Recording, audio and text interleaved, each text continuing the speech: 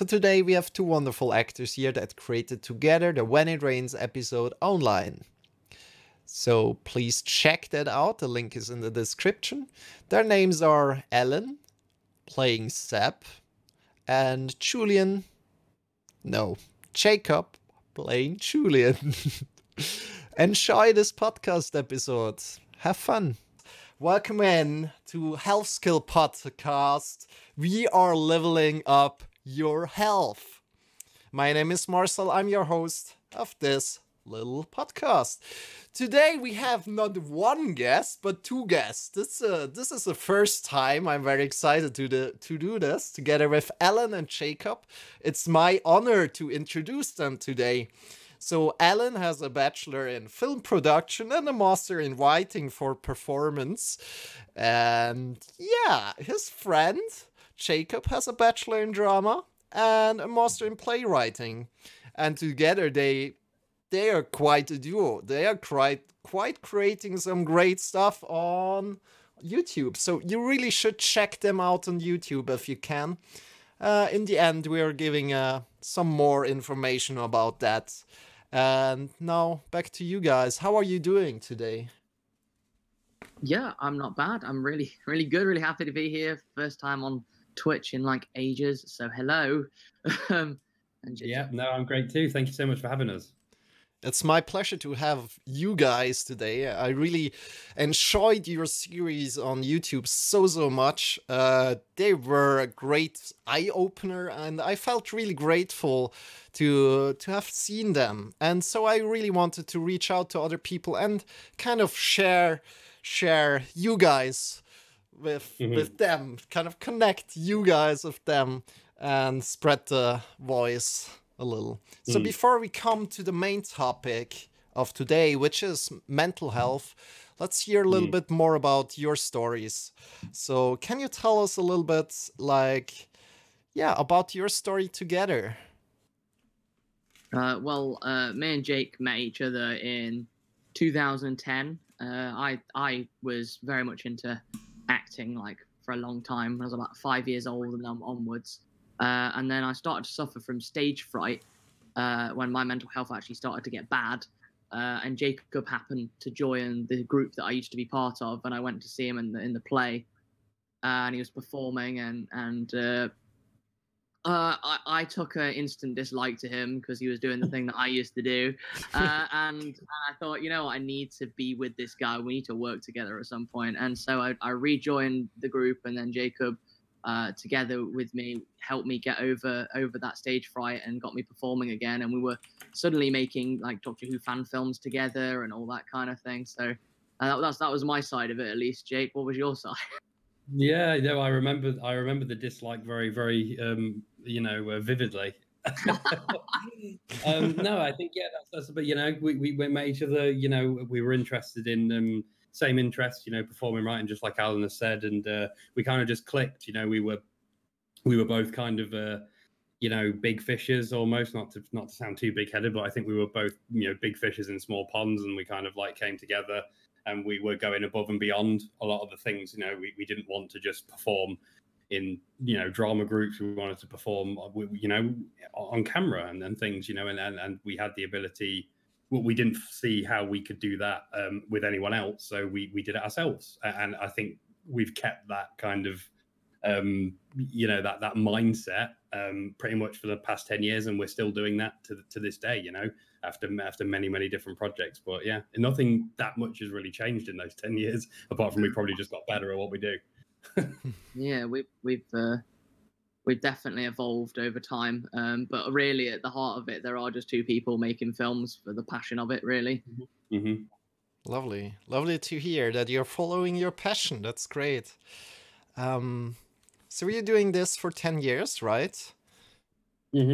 And what were some kind of favorite stories that you created? There are plenty. I'm sure there are many funny things. Do you have a favorite child? Let's say it like this. Okay. Well, our top child, really, that we have conceived, is a project called Taking Shots, which has been with us since 2014. and it started out as a very bizarre comedy about two students trying to make a porno. And that's how it started, and then it developed into something completely different. But we sort of took a shine to these two characters that we'd created.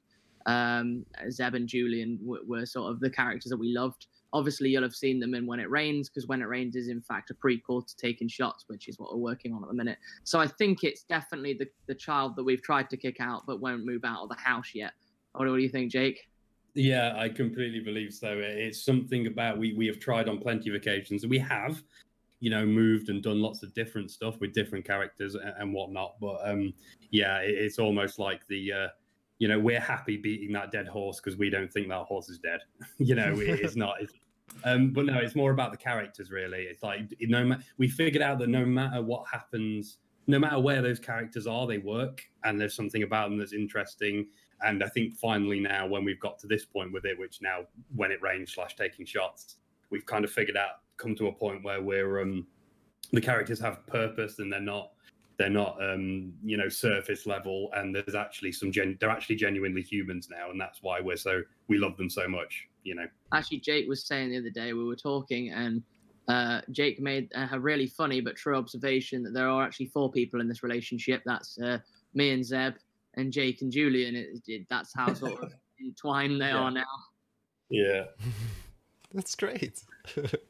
I love that observation. So let's go a little bit further. So what kind of rules do you set for yourself? Yeah, so you're kind of like already a little bit independent, right? And you need to get yourself to work, right? So I think you need to set yourself some rules to get your stuff done, your film production done. What kind of rules do you set for yourself? Wow. I would say, I'll take When It Rains as an example to help us out, but we knew we needed to get a full series done pretty quickly because we were working up to doing this TV pilot, and I wanted to get people on board with who the characters were. So we set a deadline. Not many people know this, but actually all of When It Rains was written, shot, and edited in 6 days.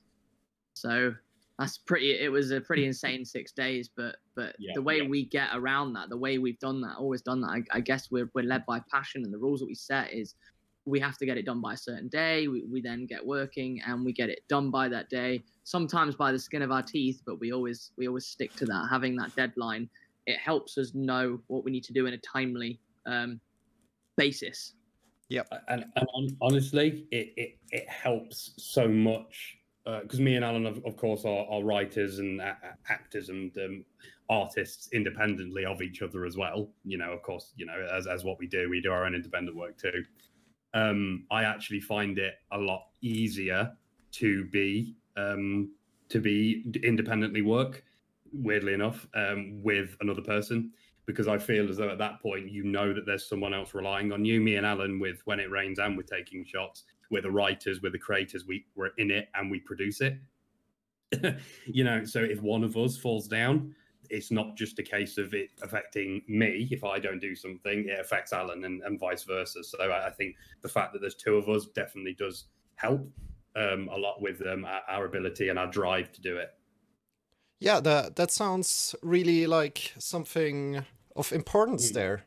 So kind of like you create your own company together, you create your own projects, you're in a group together creating something. And you feel, I suppose in that sense, you also feel as though you're moving towards a goal together. You're all in this together, and it's something you can do, especially now we're doing, again, sorry to keep linking back to it, but it's true, When It Rains and Taking Shots, we feel it has a purpose, and it's something that is the story needs to be told. And both me and Alan feel very strongly that it needs to be told, so we're together, and that's another thing that pushes us both forward. We have to tell this story, so we're going to get it done, even regardless of anything else that's going on in either mine or Anna's life. I think even having a friend to keep you accountable for what you've got to do, like having someone out there, like even if, for example, I want to write a play and like Jacob's just sort of there on the side making sure that I'm doing that, he'll check in with me every now and again to see whether I'm doing that, because that's something I'm doing myself. So we do have our own projects, but it's good to just have someone that, even if they don't create themselves, like it's obviously better if they do, but even if they don't, if it's just a friend and you're telling them about the project you're working on, or what work you've got to get done today, and just keeping that up. And also splitting the big goal down into smaller goals is just so amazingly helpful. If you've got something massive that you want to achieve in a day or in a couple of weeks or a month or whatever, break it down into little jobs. I mean, like, let's face it, when I was in uni, I wrote a 8,000 word essay, which actually, I believe it or not, isn't that big. But that 8,000 word essay spread over the course of 9 months was very, very, very achievable compared to like if you did it like 2 weeks before. So it's kind of like finding a way of breaking that big goal down into smaller goals that are achievable every day to give yourself something to look forward to and reward yourself for.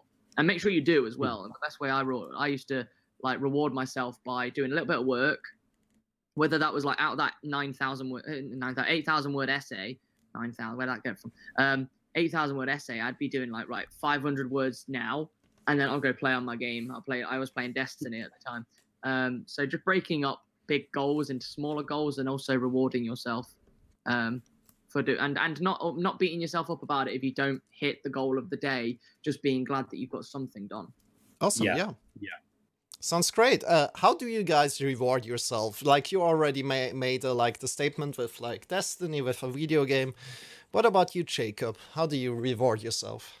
Oh, wow, that's interesting. So I always try. It can be anything like that. You know, it can be anywhere from. I'm also a big gamer, like Alan. So that seems to be and you know, film and TV as well. But the thing with film and TV is more and more I do this, the more and more film and TV feels like work. So I've come less and less away from that. So gaming, but then sometimes just having the chance to sit down and chat to someone like me and Alan, like sometimes we'll sit down and just talk as friends because we are, you know, at the same time. And I think rewarding ourselves to be able to, me and Alan, just sit down and go, let's just talk about random things on, you know, or talking to friends and family or just meeting up with people, going for a walk. That's always, I feel that's a reward in its own right. You know, stuck on, especially at the moment, we're all stuck on, you know, in virtual worlds at the moment. Yeah. But yeah, so yeah, and I completely agree with that. And I think everything he said is brilliant. You know, it is about rewarding yourself, because doing work, no matter how, even if you don't like the work you've done, doing that work is worth rewarding, and you should be really, really proud of it. Great. That's really super great advice you're giving here to the audience, I think. So I wanted to come a little bit back. Do you have a job next to what you do, like for passion? You're having your passion projects that you want to achieve, and maybe they're not getting that much money in, so you maybe need to look out for other jobs. What do you think about that? So myself, I don't have another job on the side. I made the decision when I was made redundant in 2018. And when I was made redundant, I made the decision that I was going to focus on getting my film career moving. And then a couple of weeks later, I just happened to accidentally win a competition and have a film made by the BBC. But that was really random. But I took it as a sign. I was like, well, if that happened, then I'm quite lucky right now. I've got a very good support network, and the people who support me are like really rooting for me, and those people understand why I've got to not work at the minute. I think a lot of people who do what we do feel guilty if they don't work and earn money, but if there is someone out there supporting them, the best thing that they can do to reward that person is do the best that they can to eventually earn money doing the thing they do. I think personally we're quite lucky because we're both in that situation. But I think if you are out there working and you want to, you know, follow your passion, I would absolutely encourage you to obviously keep working. But I think don't feel stuck. Like I felt really stuck when I was working at a digital marketing agency. I felt very stuck, and I felt very, very much like I wasn't very useful. Because I felt like digital marketing just wasn't something that I was meant to do, and so basically, I felt very stuck, and I needed a plan to get out of there. So if you're in that situation and you're in a job that you don't particularly like, where there's something else you have to do, I would say absolutely. You know, I wouldn't say quit that job or anything like that, because that's a bit drastic. But absolutely survey your situation and your options, because if you're quite like me and you're lucky enough to have someone supporting you, just, you know, push for the right things, basically. Yeah, and just to add on to that before I go on, you know, just with what Alan said, just in a different way, you know, it's about understanding your privilege. You know, if me and Alan is correct, you know, me and Alan do have a certain privilege where we can be in a situation where we're not earning much money at the moment, if any, and still be able to support ourselves enough to go and do the passion projects and the things we want to do. But of course, we're very understandable. It's very understandable if people aren't in that position. But if you are in that position, don't feel guilty about that either. You're using the privilege to your advantage, and that's something that you should be doing. And also, don't sorry to butt in there, Jay, but don't take that privilege for granted either, because not a lot of people will have it. Not a lot of people do have what we've got. We're very lucky, and we know it. And I think a lot of people either feel guilty. I know some people that have the same privilege as us, but they don't use it to extend their career or try and chase their dreams. They just don't act. So if you are being supported by someone, please act. Please go after that dream, and please work hard for it, and understand that nothing that's worth achieving is easy. No, but in regards to what I'm doing, I've only recently got a small job to supplement my income, and that's simply because it just came along at the right time, and it's something I can't divulge exactly what it is, but it's essentially to do with academic writing feedback. Just because obviously I have my qualifications and I have the ability to do so, but it's a job where I get to it's almost perfect because you get to choose your own hours. You're not contracted to do anything specific and whatnot. But the only reason that is the case is because that just came along at the right time. It's not about compromising, because I think it's the same with Alan and his job as a digital marketer. I had a job in a pub kitchen for a very long time after I finished uni, and again, absolutely nothing wrong with doing that. It's each to your own. It's it's a case by case study. But I did feel very trapped in that role. I thought that I could do that to supplement my income but it doesn't always turn out that way. So, and that's what we're kind of talking about feeling trapped in something. There are always other options, and there are always other ways that you can supplement your income. You sometimes do just have to wait for the right thing to come about. Yeah. Okay, thank you for your answers. Let's move on. How much do you guys work? Quite a bit. Quite a lot. Like a lot. But I think it goes the way that me and Jake work a lot of the time, and I think most people in our sort of industry, we go through stages of working an intense amount. Like we're like non-stop. You can't turn off because like if we're writing something, it's on your mind at all times. There's no stopping. You don't stop working. You're constantly thinking about it. Even when you stop writing, you get away from the keyboard and your brain is like, well, there's that problem, and then there's that problem, but this could happen, and all that stuff's going on up there. And you go through this intense sort of like amount, and then after that, you go through like this stage. For example, last year when I did a Shakespeare play, for about 2 weeks solid, I was rehearsing that Shakespeare play, then I did the performances, and then there's like a little stage afterwards where all of the highs that you've been experiencing get greeted by lows, and you suddenly just don't feel motivated anymore, and you stop working. And I think it's just a common thing that when you work on a big project, I'm probably going to get it after we finish taking shots, but yeah, so I think right now we work quite a bit, but it does dip. Sometimes there's days or there's weeks where we just go and we're not working all that much. We're just chipping away a little bit. But then there's weeks where it's just intense and non-stop, like those 6 days of getting When It Rains done. I think I think for this industry specifically, again, just what Alan said, it's so very inconsistent in regards to the way you're working and whatnot. Yeah. And some people may say that it's not necessarily healthy to work as well. I don't think me and Alan have ever really got to the point where we're becoming becoming ill from the work, and I think if anyone was ever feeling as though that was going to be the case, then we've got a very transparent working relationship. So someone could mention that, and then that would be something we would deal with. But yeah, you do tend to have to work. At the moment, we're in production of a lot of things at the moment. It's weird if me and Alan don't speak to each other every day, maybe more than once. I do get a little worried when he doesn't contact me at the moment because it's always something always going on. But yeah, and then as he says, there'll be some times when me and Alan sit around for maybe a month or two waiting. It's all about waiting. But again, that is the reason why me and Alan have decided, as writers, as actors, as filmmakers, we're going to be proactive. And if there's nothing that is being offered to us, we create those opportunities for ourselves and other people. Mm-hmm. So I honestly think that it is really important to keep busy. Have your downtime. It's so important to have your downtime, but I would consider you doing things in that downtime as well. I would consider downtime as you being busy to a certain extent. I don't think you should be constantly doing work, but at the same time, if you're sat around doing nothing, you need to kind of ask whether that's you being as proactive as possible with your career and your passions. Yeah, great. Not much to add there. Let's move on a little. Yeah, very very great insights here.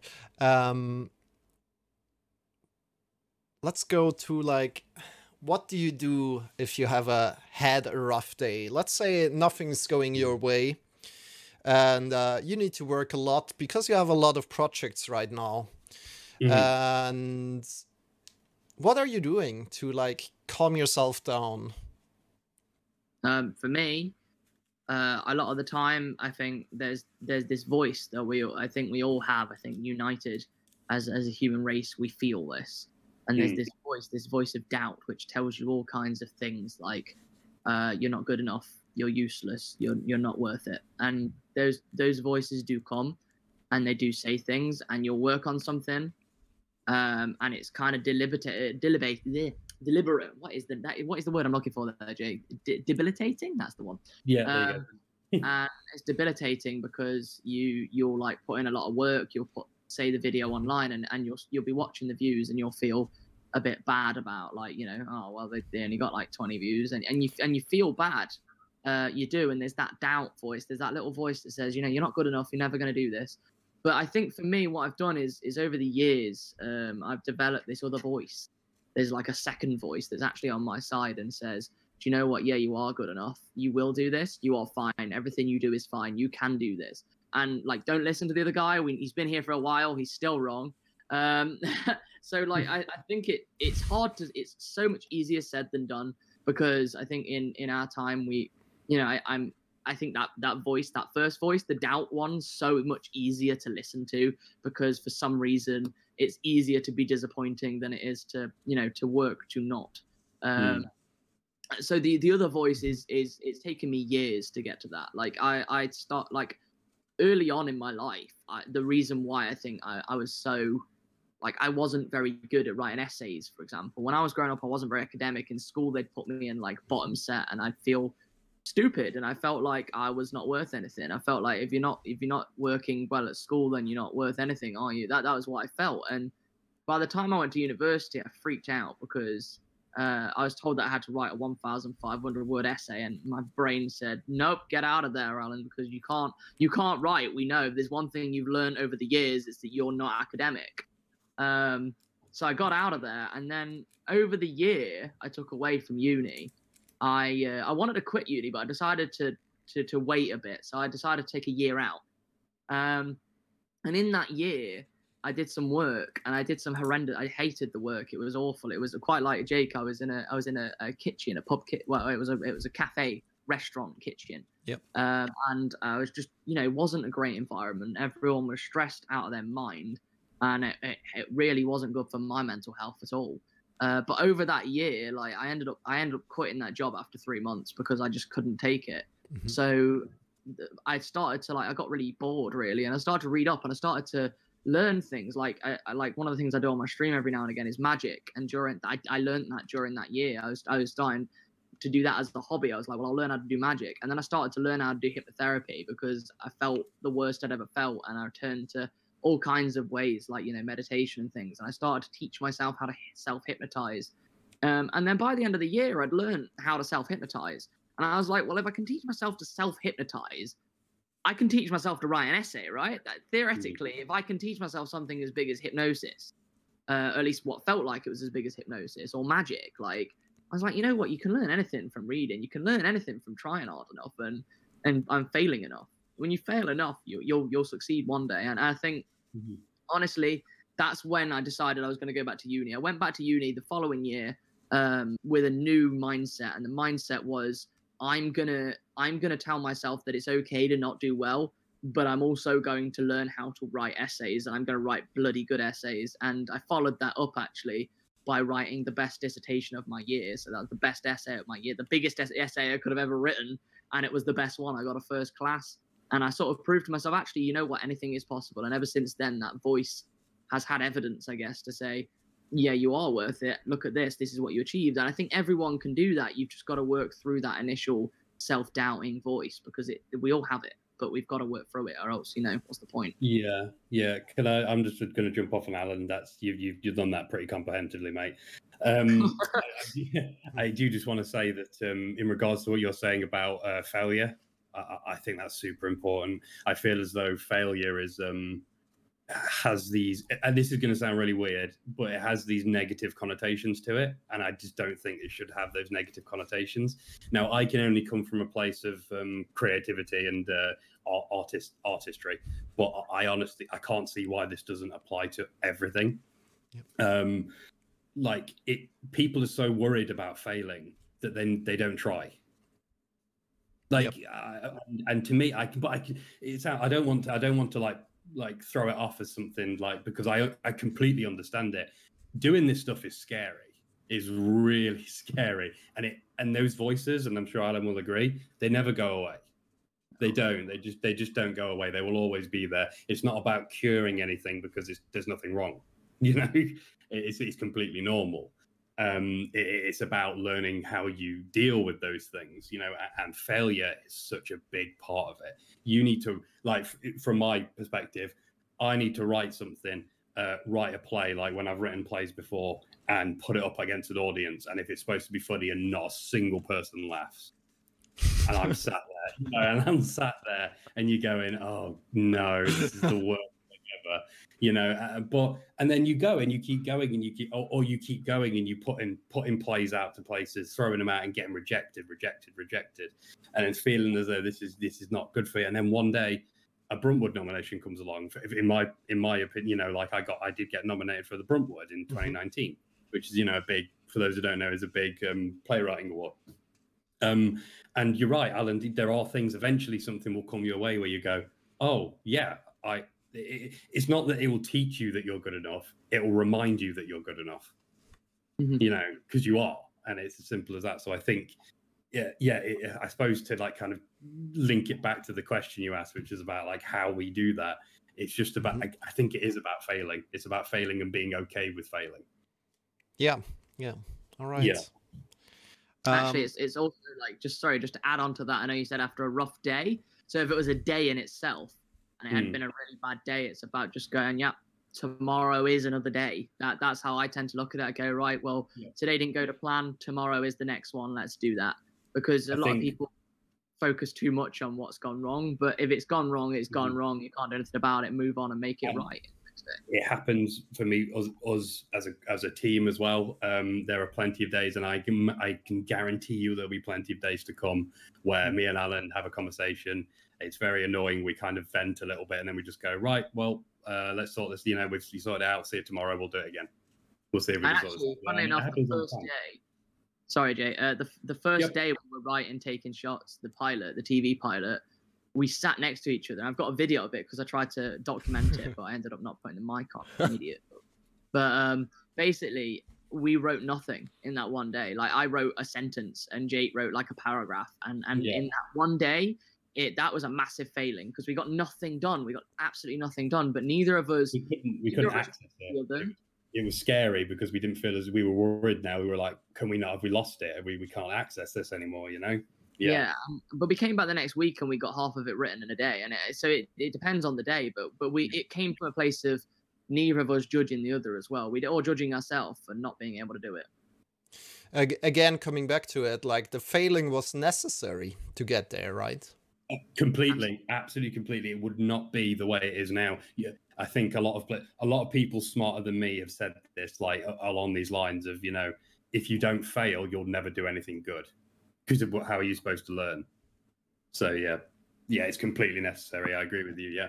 Let's take up this little quote from Iping Taichi, who was also a guest here on this podcast earlier before. She says, the difference between a master and a student is that the master has failed more times than the student has tried. Yep. Yeah. Totally agree. That hits the nail on the head, really. Yep. It's like the student watching the master and thinking that the master just got there overnight, and it just didn't happen like that. It worked. The master no doubt put a lot of hours in. Yeah. The reason the master can consistently do things well is because they know all of the things that can go wrong because they have happened to them. You know. Yeah. Yeah. That's really an insight there. Does doing what you love serve your mental health? What do you think about that, you guys? So I would say that the one thing about doing what you love is that it definitely makes your mental health in some way better, because I think if I have to take a comparison of like the time I worked in the kitchen and the time that I'm working right now, in the kitchen I was working and earning minimum wage. Now I'm working harder probably than I worked in the kitchen, and I'm earning nothing, and I'm still very happy, and I feel okay about that. And the things that I'm achieving now, the things that I'm working towards, it makes me feel better. It doesn't make me any less stressed. I still get stressed. I still have days of feeling low. Like pretty recently, I rang up Jacob and said, I'm not feeling happy at the minute. I'm feeling not sad, but I'm feeling low. And the low vibe comes from having worked so much and not felt like there was some level of feedback. And that's basically just me being impatient because I just want to shoot the thing now. But basically, but that being said, if you take that aside, of course, so it does come with its own stresses, it comes with its own issues. But actually, I think doing the thing that I'm passionate about helps me feel better in my life and allows me to feel more validated when I'm telling a story than I do when I'm washing some pots in a kitchen. Yeah, I think I'd much rather be stressed out of my mind doing what I'm doing now than doing something I don't want to do. Is basically the easiest way to put that. Again, anything Alan said, yeah, that's pretty much correct. Actually, I putting it into this terms, I think a lot of people are scared to do the thing that they're most passionate for. I've got a friend definitely who worries a lot, quite like me, overthinks. And I think when you're an overthinker, it's always good to speak to someone else who overthinks, because they can at least help you realize. I don't know, it depends on how self-aware they are. But the point is, I said to him, I said, I would rather be having a panic attack, a really bad panic attack on a film set, than just not, even thinking about life in a kitchen. That honestly, I would choose a panic attack on a film set. So do the thing that takes you out your comfort zone. And, it does take me out of my comfort zone sometimes, having to travel and things. Just today, I was doing some work with people I didn't even know. I'd never met them. I felt very nervous, but I would rather be there having a panic attack than sat at home not being there. So I probably do just want to say that it definitely, to answer the question directly, it does wonders for mental health, and it complements one's mental health, definitely. And I think as well, there's a certain amount of therapy involved in creation, in creativity. I most definitely, I think Alan does the same, but I'll speak for myself. I use writing scripts or acting characters or any kind of creation as a way for me to deal with my emotions and kind of figure out what's going on inside my own head. I will just say that I don't think it's the only thing you should be doing, because I do feel sometimes you can get too involved in things and it actually can spiral you downwards a little bit. Not that that's necessarily a bad thing, and that will happen. Like with mental health, again, same thing with failure. Same thing applies to mental health in general. Don't beat yourself up just because you spiral downwards, because it's not going to go away because there's nothing wrong with you. It's completely natural. It's not abnormal in any way, shape, or form. But a lot of people do beat themselves up when things go wrong. But what they need to understand is things do go wrong. But yeah, so I think other things too, moving away from the work as well is just as important too, and having a bit of time doing other things that you like, recreational, spending time with family and friends, anything that you like that is not necessarily the work. But yeah, for sure, it definitely complements it, as long as you're not using it as a leaning post. Yep. Thank you for your honesty there. And also coming back to what you said, like, oh yeah, you're using this medium of telling stories in whatever kind of way to also like access like maybe your kind of like mental struggles and to kind of bring them to paper or to whatever it is. And so we come to the question of like, yeah, can this process not only help you but also help other people? Like, Yeah. I think one of the reasons why we created there's an episode of When It Rains called Isolation, which I remember you commenting on and saying that you could relate to it and it was one of your favorites. So appreciate that. That episode to me was really good because I think one of the things about that episode is that when you feel anxiety and you feel depression, it's really hard to put into words sometimes. It's hard to, like, I remember getting so frustrated. In fact, as a writer, I still don't know how I can put the feeling into words. I don't understand how you can ever explain or explore with your words such a strange and unusual feeling that you'll only relate to if you felt it. So Isolation was all about that, really. It was all about giving people I actually put it on a mental health site, and I said, look, I made this video. If you're struggling to explain what you're going through and you relate to this, please use this video to explain to people what it's like. And that's why we created that episode, really, was to really help people express how they're feeling without having to use words.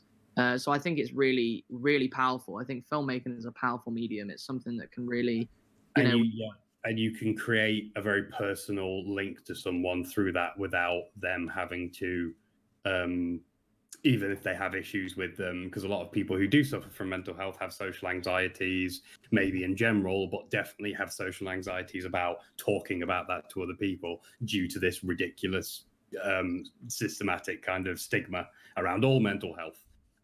Regardless of whether it's mental health in male, female, or non-binary people, anyone really. But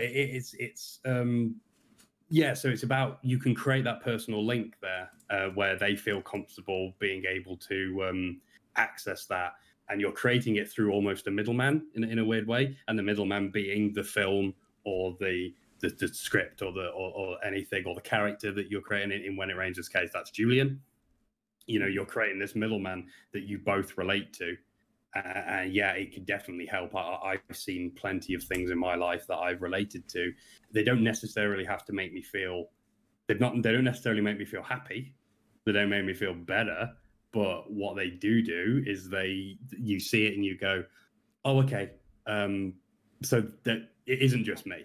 Because I think that's the biggest part of it. It's always like, oh, this is just me. I'm the only person in the world that feels this way. So there's something wrong with me. And I know I keep saying it, but everyone just needs to realize there's nothing abnormal about you feeling sad. There's absolutely nothing abnormal about it. No matter how many people make you feel that that's the case, there's nothing wrong. Okay, it's something that it's completely natural.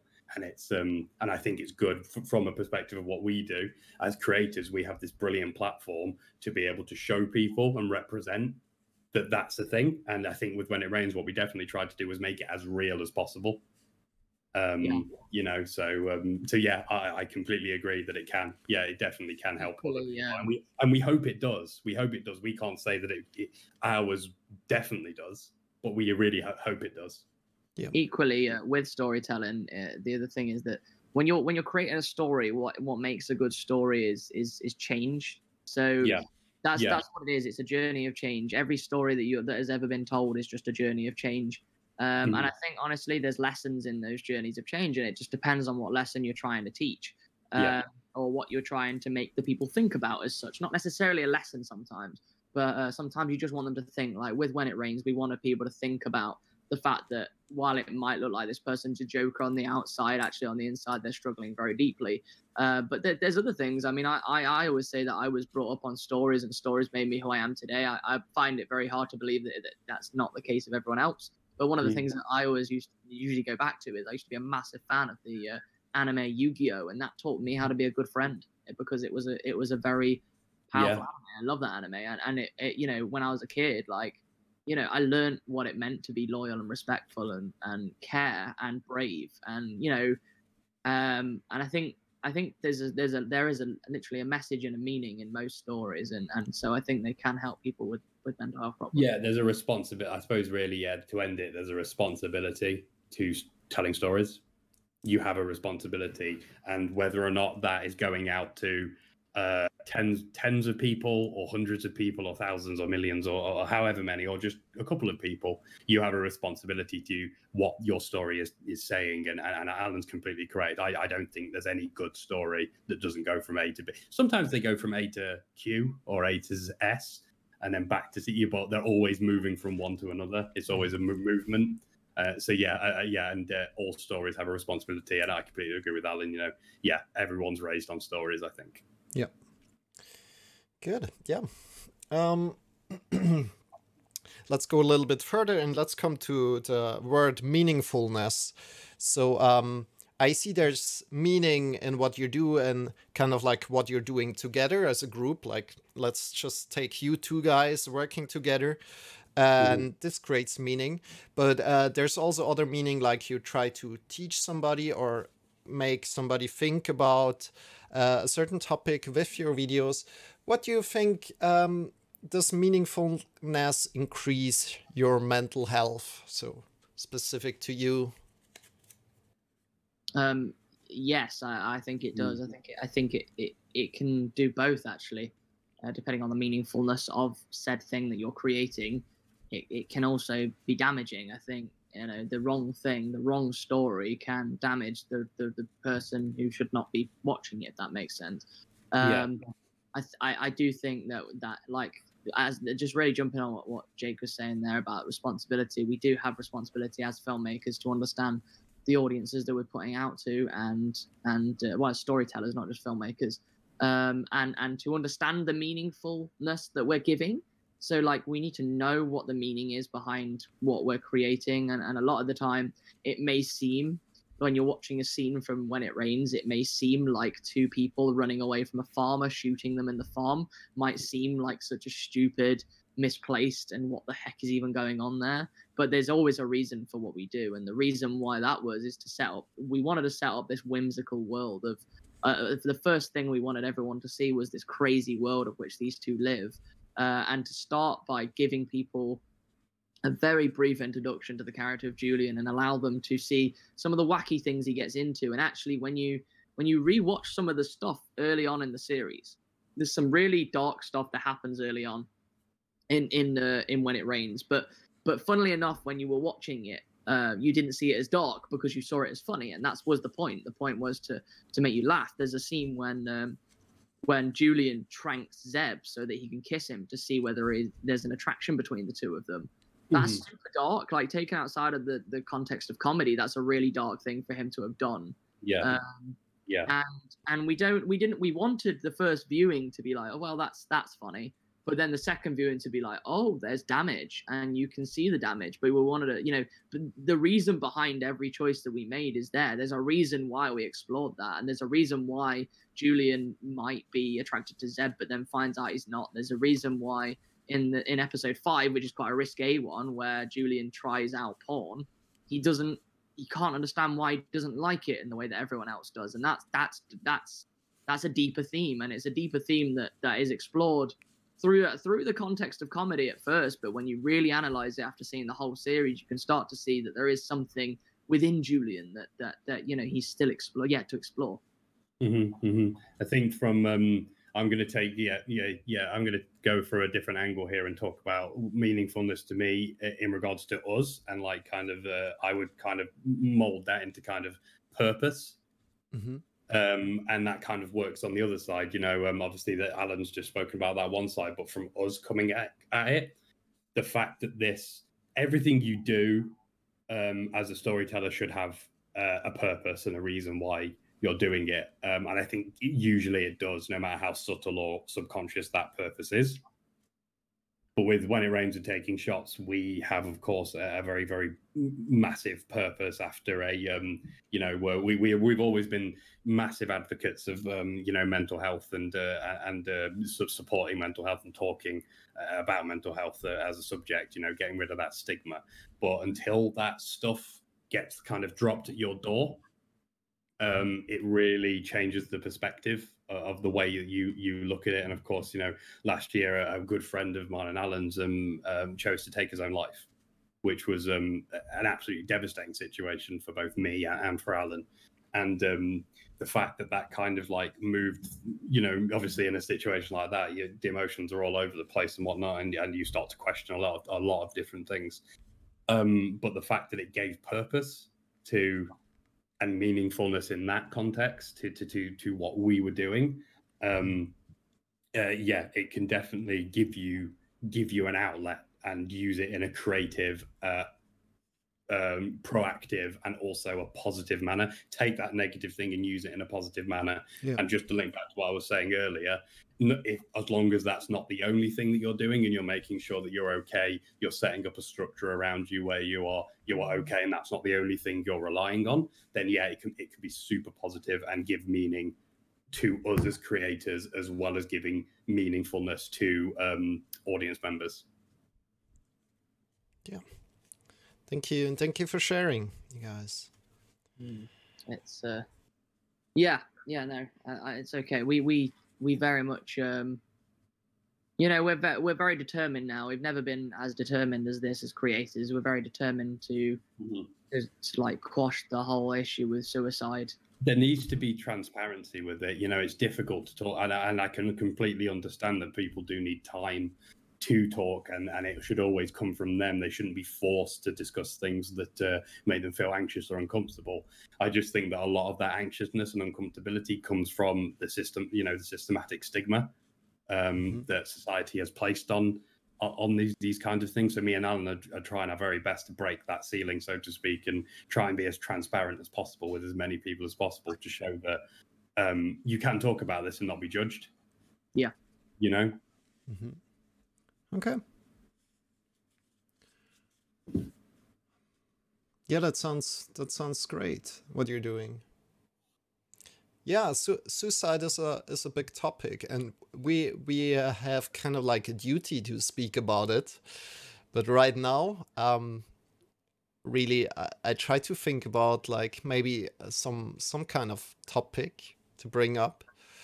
But there's nothing around really for me. No, I'd see like an apologies for perhaps maybe throwing a spanner in the works, so to speak. You know, it's just a big part of the way that we're doing things here, and I would feel it unjust and kind of I want to be as honest as possible. It would be very dishonest of me to not share that, I think, in this context. Yeah.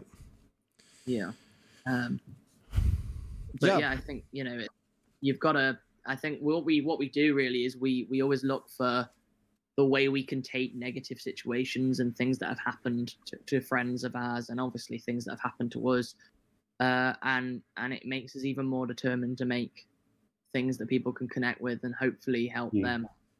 Yeah. So I think in a way it does have a roundabout. Sometimes when negative, tragic things happen, it does light a fire under your arse, and you go, right, I've got to make this now, and I've got to do what I can to make this change. Yeah.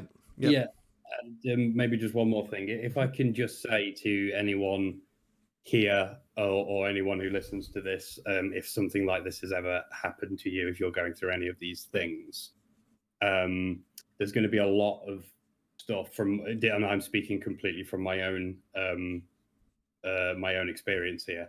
There's going to be a lot of things that make you feel as though that's always going to be you and who you are from now on. I just want to let you know that, yes, that's always going to stay with you, but that's not a bad thing. Take that and use it positively, and turn it from a negative thing into a positive thing in your life. Because that's always going to be a part of you. And I think a big part of a lot of things, and what confuses a lot of people and makes them beat themselves up, is that there's this weird thing going on where they think that they have to, somehow that has to go away. but it's not going to go away, and it never will. But it may be part of you, but it doesn't define you. You define you, and you decide who you are. So I just want to make it very clear that take it, and it's part of you, and there's nothing wrong with that. Okay, yeah, awesome. Thank you for sharing. Now we're coming to a last part of this discussion of this podcast here, and everybody that's still in the chat, please feel free to ask anything, ask away if you have any questions about mental health, about storytelling. Feel free about anything else that comes to mind. So the last questions from my side are coming up, and yeah, we spoke about that already, about suicide. We can put it on the suicide thing, we can lower it down in the seriousness of it a little bit. Maybe it doesn't really matter. How can you even help somebody with anything? What do you guys think about that? I think that it's that the world that mental health, not just suicide, obviously it's attached to mental health, suicidal thoughts, and depression and anxiety and all these things. I think as a person who's been through it, I think one of the biggest things that you understand is that you are on your own journey no matter what. And when people tell you stuff like, only you can sort this, it's half true. But I think when you're a person who wants to help someone, for example, the best way you can help them is by accepting that they're on their path, and what you tell them, much as you want them to listen, it will be their time when they choose to listen. They will listen one day, but you can't make them listen. You can only say it to them, and then one day they'll have an epiphany and they'll go, okay, so I've got to do something. And if you're one of those people that are currently going through anything like this, you can take control. It feels a bit nerve-wracking. It feels very tricky, because I remember when I was first going through anxiety, I remember my nan used to always say to me, you can do this, you'll be okay. It's your mind, it's only your mind. But I used to say to her, yeah, it's my mind, but I can't control it. This is the worst part. This is the worst thing ever. This is in my mind. I can't get rid of it. If something's in my mind, if I say, think of pink elephants, don't think of them now, you're going to. And do you know what I mean? So my mind is in control right now. And in your head, you're like, well, panicking, because how does one change their mind? But actually, there are techniques, there are ways, there are things that you can look into. And I think having an open mindset about it, having the thinking, treating it less as a big problem and treating it more as a challenge, starting to treat it as a challenge, that really helped me. Instead of treating it like an illness, I started to treat it like a challenge. Okay, I've got to do this thing. It's a challenge. I'm going to take on this challenge, and I'm going to do what I can to fight it. So I took up the hypnotherapy, or I started to meditate, and I do little things like that. And one of the big things about hypnotherapy is people are like, well, you've not cured it then after doing the hypnotherapy, because if after you do 1 or 2 sessions of hypnotherapy in a couple of weeks' time, you might feel crap again. And they're like, well, that didn't cure it. No, it's not an illness. You will not be cured. I mean, in a way it is an illness, but if the mindset is, this is not my illness, this is my challenge. And I think what I did was I said, right, well, if I have to go through hypnotherapy again and again and again and again until it goes right, until I start feeling good again, that's what's going to happen. And that's what I've done. And so, I do go through lows. I do go through highs in anxiety. I do have panic attacks. I feel all the negative stuff that I did 10 years ago. But instead of beating myself about it, feeling guilty about it, I treat it as a challenge and go, do you know what? I'm having a panic attack right now, but how do I work through this? How do I keep going? And that's a combination for me of breathing techniques, of doing a thing called NLP, which is certainly worth looking into, of engaging in meditation, engaging in hypnotherapy. I know you do yoga as well. Yoga is amazing for that. And being active with that, and still just, actively fighting it. I think Jake had the fastest turnaround from someone who was suffering from mental health and then chose to get help that I've ever seen in my life. I've met a lot of people with it, and Jake's issues started last year. I'll let him take over from here because he knows better than I do. Yeah. So obviously, my issues kind of stem from, I think I probably suffered very, very sparingly with any kind of anxiety or depression for most of our life, really. Up until the point of at which what happened, what we previously said happened.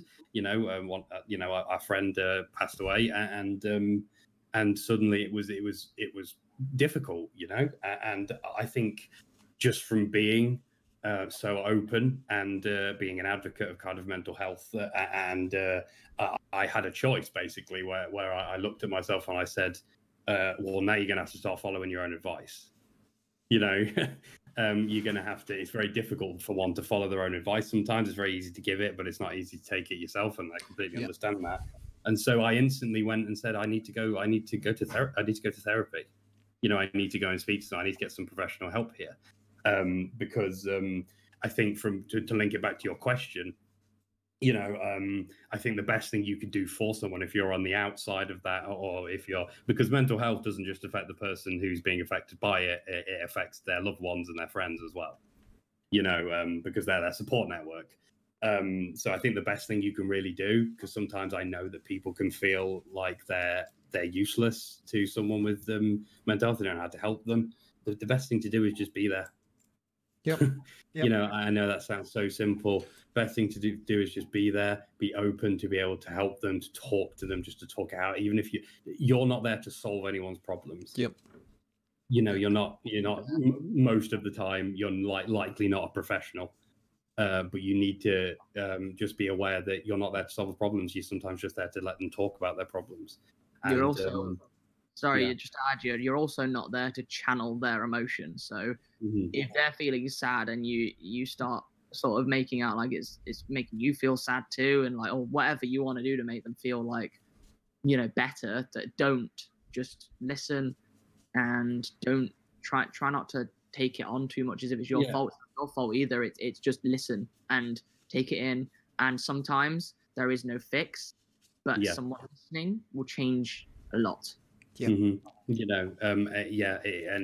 Just to finish off the story. So I went and did that. I was on, just to be transparent, I did my therapy. I was on medication as well, because that's what was suggested. And I was happy to do that because that was what's suggested of me. And it worked. It did. And it was, and it made me feel a lot better, but not in the sense of fixing it, of course, because it never does. And it'll always stay with me. What it did was it allowed me to develop coping mechanisms and coping strategies, and allowed me, what it is developing me, so when I am left with myself, because eventually that will always happen, I have the coping mechanism to be able to deal with it myself better.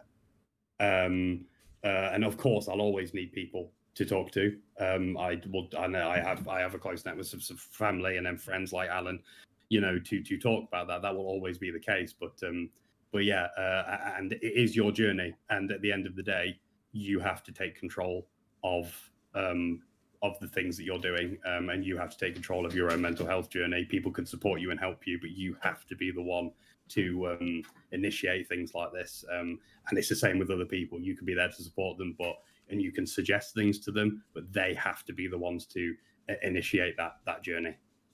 Yep. Okay, that's really great. Let's come. You're already taking like the position of like being the victim, right? Or being in the role of like having this mental issues. And let's go into that a little bit more right now, just to finish it up.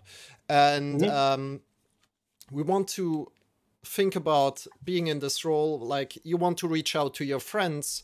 How do you do that? How do you reach out to your friends, like as the first point? You don't want to like push them away from you, right? That's the thinking, like, if I'm going to my friends of like with all these problems, I might push them away from me by going in a certain kind of way. How do you do that? What do you guys think? A lot of people, I think they tell people the problems, such as like they've had a bad day, or they'll say something like, I think I've had friends who have been abused, for example, and if that friend was going to come to me and speak to me, I wouldn't want them to ring me up and be like, well, I've been abused, kind of thing. talking about the thing that made them feel bad. I think if you're going to reach out to someone and you don't want to, like, you know, push out all of the big heavy stories that have made the things that have made you feel this way, then talk about how you're feeling. And if they say, you know, that's, I think, focus more so on how you're feeling, focus more so on the emotion, less so on the story of how you got the emotion. Of course, you know, feel free to open up. I think you do need to find the right people to open up to.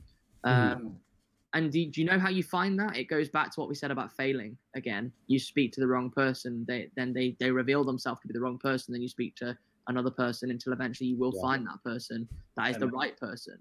But yeah, I think what the example Alan just gave is a good way to kind of gauge and not to, because I do understand what people mean. They do get an anxiety of push people away, and so it's an easy way. It's a way for you to open up a dialogue for them to then ask, "Are you okay? What's happened?"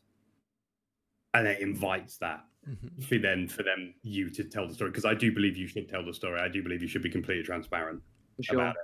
I understand what you're saying in the sense of, if you do feel as though you don't want to just lob that straight at them, you know, from the start of that conversation, then yeah, I think what Alan said is probably the best way to go about it. You talk about the emotion, how you're feeling, and invite them to ask the question. And what that probably will do is, in your mind, if you're suffering from these illnesses this mental illness that does make you feel as though you're either being too, you know, you're putting loads of problems on other people, you don't want to bother other people, it will then make your brain feel better about it because they've asked and they're inviting the conversation. But really, from a perspective of just how it is, you should be as transparent as possible, and you will find there will be people who are willing to help and willing to support you. But I will just go back to what I said about, eventually, that you can't lean on that. You cannot lean on the other people, because those people have their own lives. They may even have their own struggles, you know? They will. Yeah, well, yeah, they probably will. Yeah, likelihood is that they will. So you can't use them as a leaning post. It has to come from you, but you can use them as support. And I'm pretty sure that many of your close friends and family will be completely happy, and they will probably be more annoyed that you haven't said anything than if if you do. What goes hand in hand with this as well is something I just want to, like, just in a way, a disclaimer as well, that, like, me and Jake, we're not trained professionals. We don't know how to diagnose mental health issues. We don't know any of the science that goes with it. What we are two people that have been through it, who have experienced it, and are still experiencing it to this day. Exactly.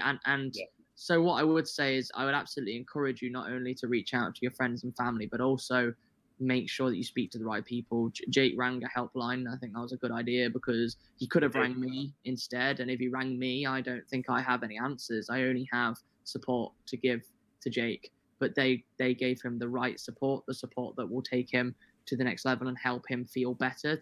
They basically led him to the professionals who knew what they were doing. I give support to Jake, and I believe in him, and I'll listen to him, and I will allow him to vent.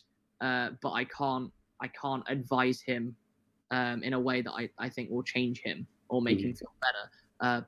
But Jake's decision to call that line was an important one, because it led him to the right people. So obviously it's very important that you do reach out, but also look on the internet. There is a link to all the different helplines there are. Please do reach out to them. We link on all of the When It at the end cards of most of the When It Rains episodes have those links in the descriptions. We can even after this is over, we can link them in chats as well if it's necessary. There are lots of places that you can go to, and I completely agree. I had a lot of support, but at the end of the day, it was a case of me making that decision, and that was my own decision. And furthermore, actually, Jay, just to push a little bit more value, I tell people how did you make that decision, and how was the process of it? Yeah. Okay. No, that's brilliant. So it's a difficult one, but I think it had come from my as I said prior, I think it had come from already being very transparent and very open and very aware of kind of like knowing a lot of people that were going through issues and having dealt with that for quite a lot of my life, actually. So I think that definitely helped, weirdly enough, with my decision at the end. But I just realized that it wasn't just me I was affecting, you know, and it's important. I am important. Like you are important as a person. You know, it's not narcissistic to worry about yourself. Of course it isn't.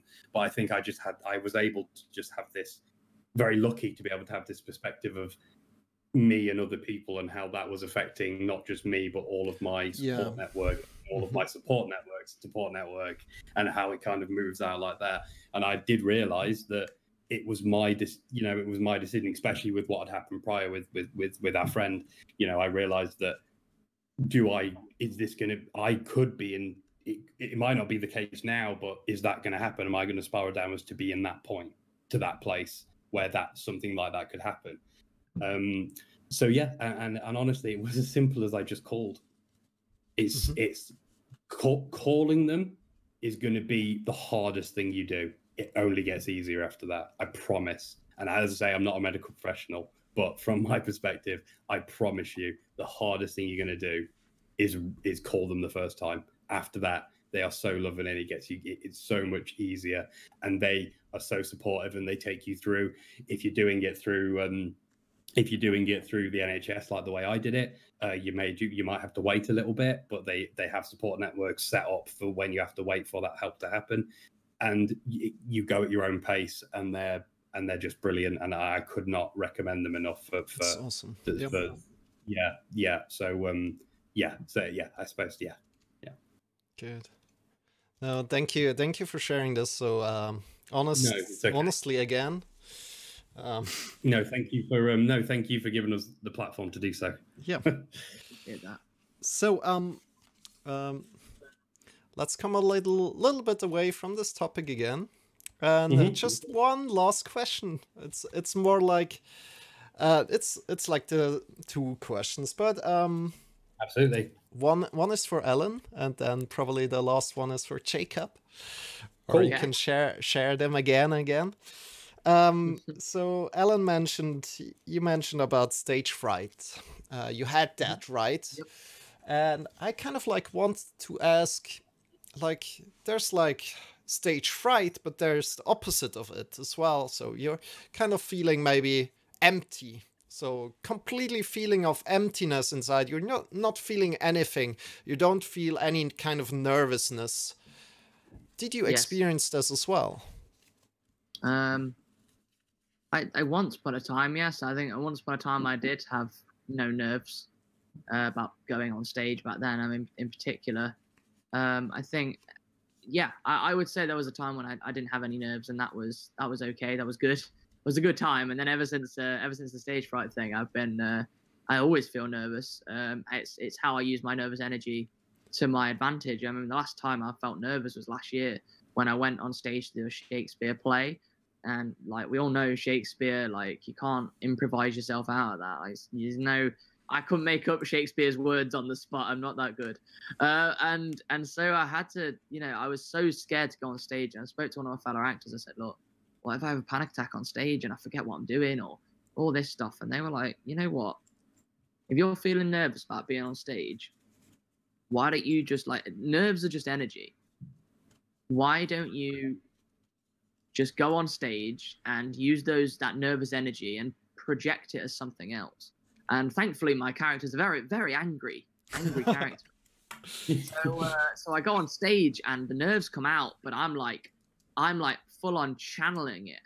And Jake actually saw that performance where I was being very nervous. So actually, what it did is those nerves are actually very useful to be there, because without them, I wouldn't have been able to do a very accurate, a good performance in terms of that. I mean, there was the first time I pushed myself to go back on stage. I was a play where I had to be on stage for 45 minutes, didn't get to leave or anything like that. There was no time for me to be off stage, having a panic attack, feeling better and going back on. It was just all on stage.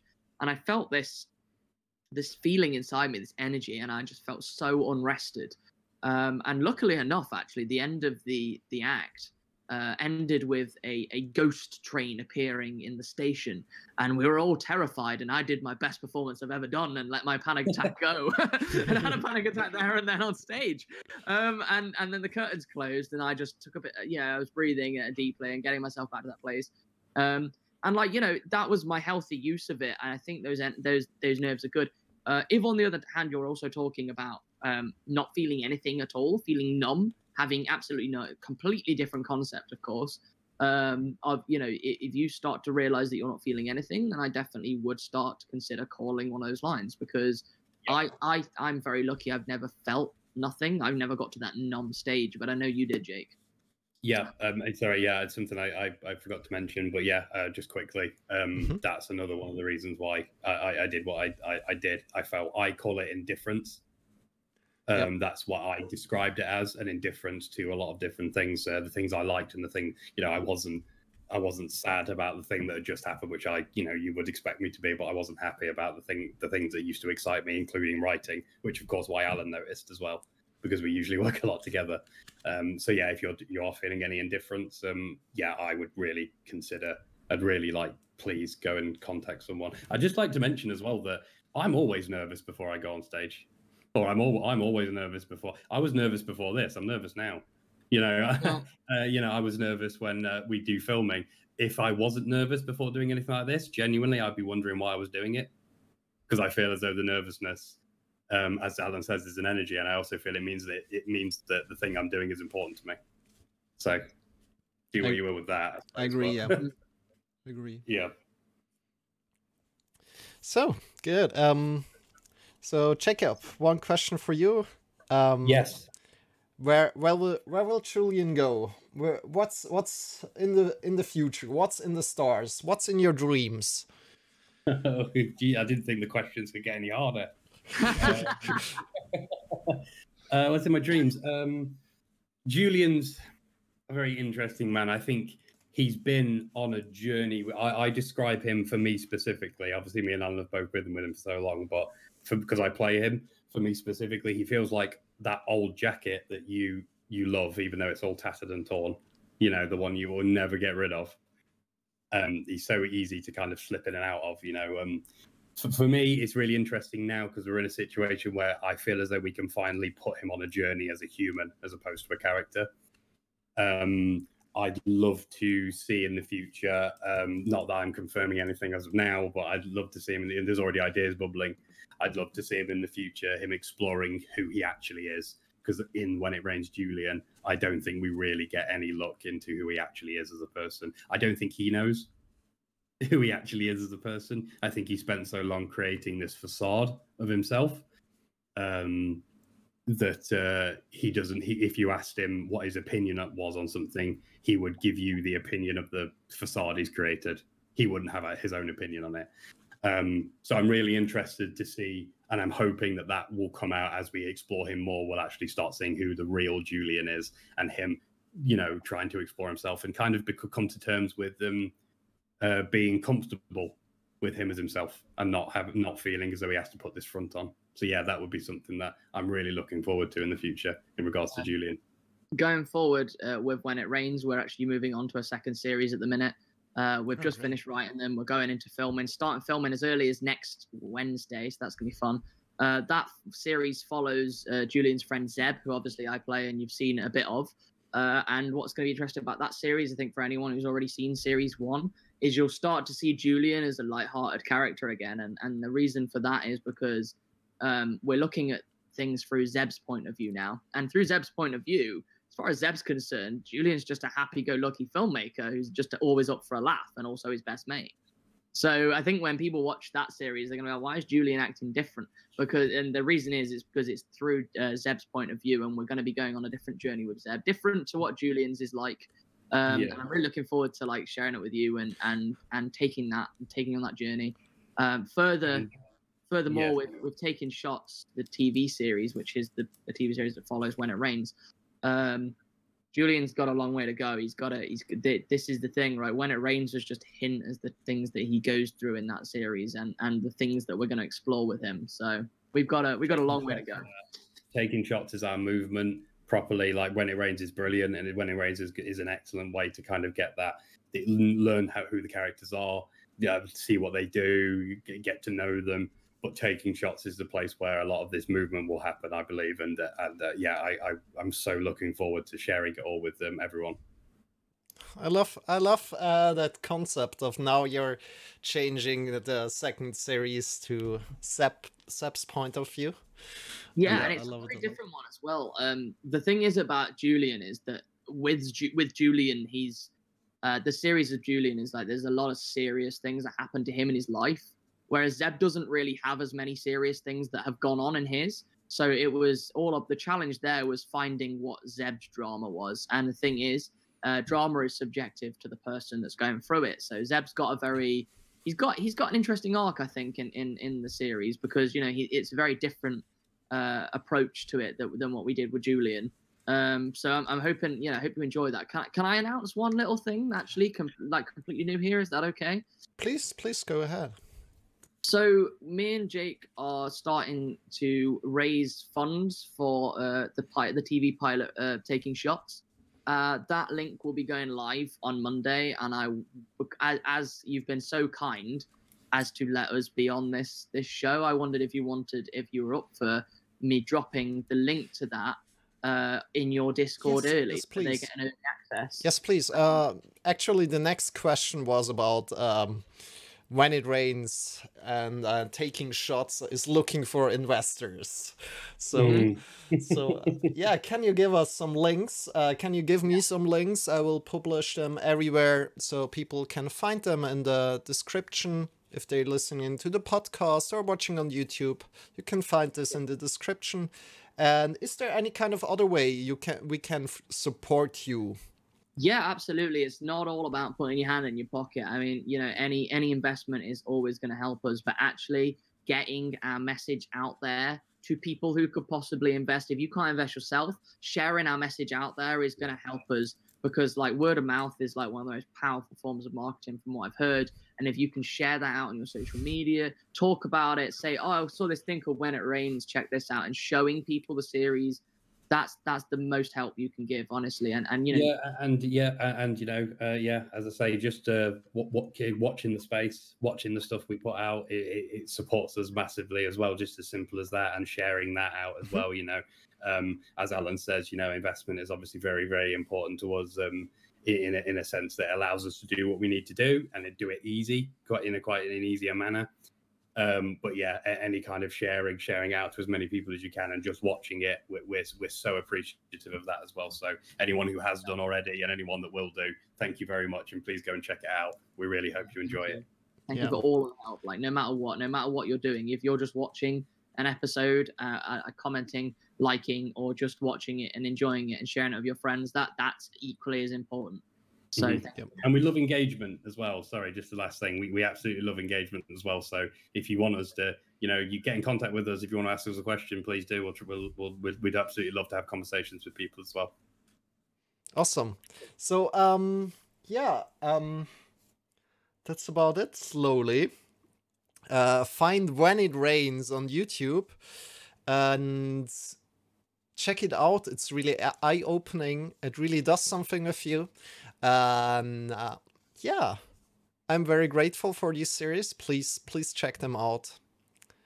And then support them by liking and so much more. Do you have some other places where people can find you? At the minute, I'm slowly building the Instagram, which is which I can link you up to. It's Alan Rafferty official. There's not much going on there at the minute, but I'm figuring that out. Yeah. We've probably got a lot of plans in the future. Anything that we do, we will always link up to any other stuff we do. So if you follow us in one place, you'll know instantly when we've got new stuff going on Twitter and Instagram, YouTube and Facebook and whatnot, and anything else that we plan on doing. We really want to make sure that the community that does follow us can follow us along in anywhere that it suits them. So this is still a journey for us as well. So new things will happen, but we'll make sure that people are aware of those new things, where they can follow us and how they can help us and engage with us. Awesome. Good. If you have any further questions, dear friends listening to this, and in the chat, feel free to come and chat with us. Just in about 1 minute, 2 minutes. Next week, we have, together with First Class Fitness, an educational fitness streamer, we will be speaking about healthy habits. Such a big topic as well, again, and this discussion here it was just so amazing. Thank you so much for being here, Alan. Thank you so much for being here, Jacob. We could have gone on for 3 hours or more, no problem.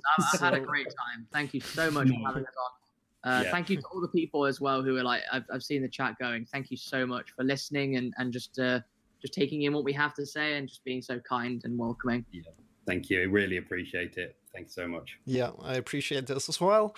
And this was Health Skill Podcast live from www.moment.yoga/Twitch. We are leveling up your health skill. And thank you for listening.